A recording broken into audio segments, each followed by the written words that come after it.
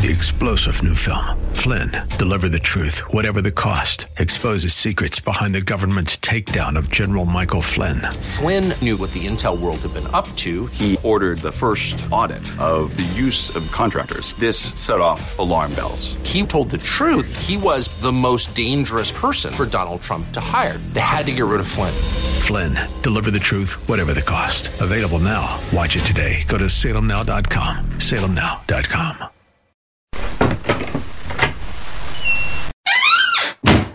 Grandpa, guess what? My teacher said that scientists created the building blocks of life in a test tube. Is that a fact? Did you ask your teacher how she knows? Was she there to see what building blocks were used to start life? Oh, Grandpa, it's in the science book, so it's gotta be right.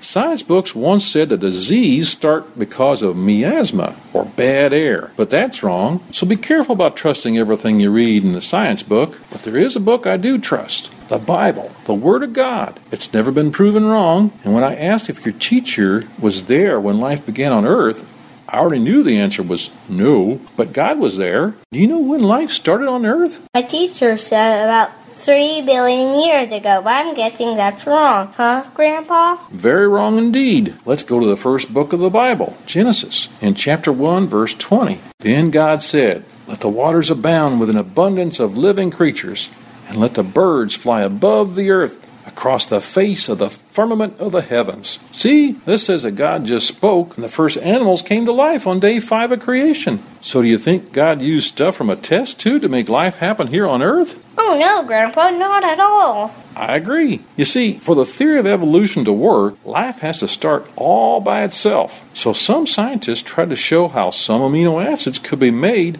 under conditions they thought were around on the early Earth. But does that solve the mystery of how chemicals could get together and become alive? Well, they might have found some spark used for life, but that's not making life, is it? Sure isn't. Science should be observable, testable, and repeatable. So if life just happened by chemicals getting together, then it should still be happening. But it's not. You see, a lot of people reject God so they don't have to answer to them for his sins. So if they looked for anything that explains how life started, there'd be no need for God. And if there's no God, then there's no sin or a reason for a Savior like Jesus Christ. Oh no, those people are mixed up. They need Jesus like I do. And like I do too. When we trust the history found in Genesis, then the life we find here on earth makes sense. But for those who hold to the theory of evolution, they only see millions of years because they don't want to see God. That's awful. What can I do? You can pray. Pray for people like your teacher to open their eyes. Once someone sees that it's impossible for life to start except through a loving and all-powerful Creator God, then they can accept the evidence for Jesus being their Lord and Savior. And that's when they will find the origin of life, eternal life. And that's a fact. And anytime you'd like to have more information on this, please go to SABSA.org. Welcome to Believing the Bible. This is Scott Lane, president of the San Antonio Bible-Based Science Association, along with Terry Reed and Dr. Carl Williams, directors at SABSA. We are here to reassure you that you can believe the Bible from the very first verse. Carl, what got you to do this drama on life in a test tube? Well, mostly it was about the definition of life itself. There's a couple of definitions I'd like to read off to you, and one is a more mainstream Merriam-Webster type, and it says, life is the condition that distinguishes organisms from inorganic matter, including capacity for growth, reproduction, functional activity, and continual change preceding death. In other words, we get old and we die. All right, so that's life. We'd go with that. Now, NASA has changed that. NASA, in 1992, published this definition of life. Life is a self-sustained chemical system capable of undergoing Darwinian evolution. Now, we've come a long ways from just defining life as we would find in the Bible to what we would define life as if we absolutely had no use for God, which is what the Darwinians would say. They're writing God out of it, and they're using circular reasoning while they're doing it. Absolutely right. Yeah. What about the Miller-Urey experiments we hear about that supposedly showed that these type of amino acids could be generated by chance in our environment? Well, it was very successful in forming a amino acid group some of the amino acids that could be used in life, but here are the caveats. Number one, these amino acids break down very quickly, and so once the amino acids were formed, they had to use chemical traps to separate those amino acids as soon as possible, as soon as after forming as possible, to preserve them. And where were those chemical traps in the early Earth? That's right.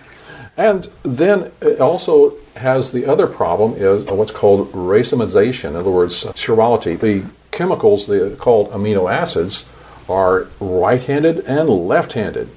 And the ones used in our bodies are left-handed.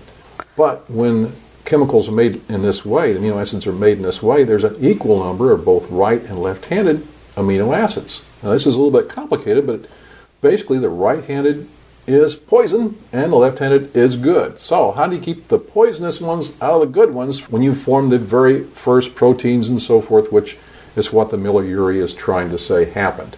And the answer is it couldn't. Yeah. It couldn't separate them naturally. There's no way. And even his little system didn't separate the right and left-handed chemicals, only got the amino acids away from the system that formed it because that system was going to break them right down as soon as they formed. Since these experiments were done 50 years ago, we found a whole lot of other problems. They were assuming with the ammonia and the other chemicals that were used in this experiment that the early Earth had an atmosphere very much like the gas giants, like Saturn and Jupiter, when they put water vapor, hydrogen, and ammonia in these things. What we found, however, in the deepest rocks that we've uncovered is oxidization. We found rust, which shows us that the early Earth had oxygen in it. And if oxygen were there, then this type of formation, even of the wrong amino acids, is physically impossible, physically and chemically impossible. Correct. Well, looking at it as an engineer, I look at it as they came up with a couple of bricks, as opposed to a building where you need plans and blueprints and you need people to put it together and you need equipment and all kinds of material, as opposed to just a couple of bricks. I would liken it more to just maybe one nail. They found one nail. You're listening to Believing the Bible. This is Scott Lane with Terry Reed and Dr. Carl Williams. If you would like to learn more, go to sabsa.org. That is sabbsa.org. Today we're talking about life in the test tube, or life from a test tube. And I'd like to talk about another test tube experiment that was done not too long ago, where scientists took yeast and waited until they started to bud. In other words, how yeast reproduce, a single cell yeast reproduce, they bud. In other words, they have the daughter bud comes off the mother bud, if you will, and separates.